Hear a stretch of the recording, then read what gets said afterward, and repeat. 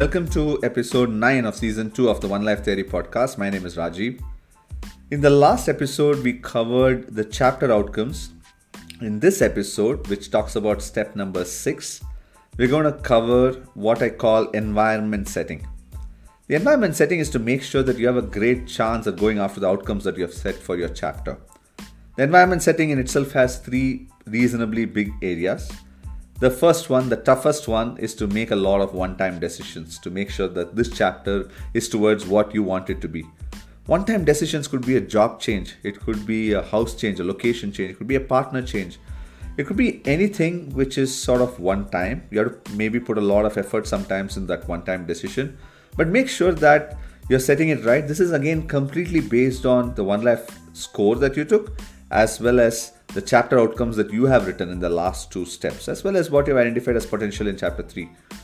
Take these one-time decisions, take it in one shot or spread it over a few weeks, few months, but take those decisions, hold someone accountable in addition to you to help you take those decisions, especially the tough ones.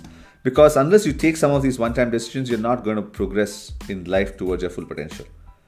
The second aspect of the environment setting is the moment you take some of these decisions, you can have a very clear priority chart or a vision board across these 4 aspects of life. A vision board is a very simple rectangle with 4 aspects of life in the same way it's laid out in the logo: self, service, social, and senses.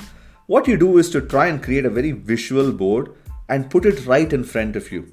Because the moment you see it, you will wake up to it every day, you will sleep to it every night, you will actually want to do the things there. A vision board is highly visual and it talks about the big things in life. Maybe for someone it's exercise, maybe for someone it's meditation, maybe for someone it's getting a big brand, maybe for someone it's doing a startup, maybe for someone it's their wife, maybe for someone it's their kid. Whatever it is, put a huge visual cue that you wake up to and makes it a priority. This cannot be too many things, of course, because that's what a priority is. So make sure that you actually put a few things which are priority and see that every day. That's the vision board, which is step 2. The last step is a mix of a lot of things. It is setting the tools, the processes, the frameworks, the systems, the software, the hardware, the devices, the list of possessions, many things which are going to help you do all of this.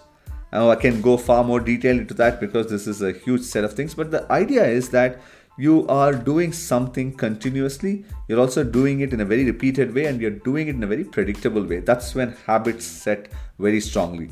So make sure that you have some of these ironed out and be very simplistic. You don't have to reinvent the wheel. You don't have to go out of your comfort zone on some of this stuff. Make sure whatever you do, you maximize the chance of getting some of these behaviors very strongly in. So that's the third step of this. The idea with this environment setting step is to make sure that you're ready to actually go act out what you need to be doing. So that's step number 6 of the 7-step process.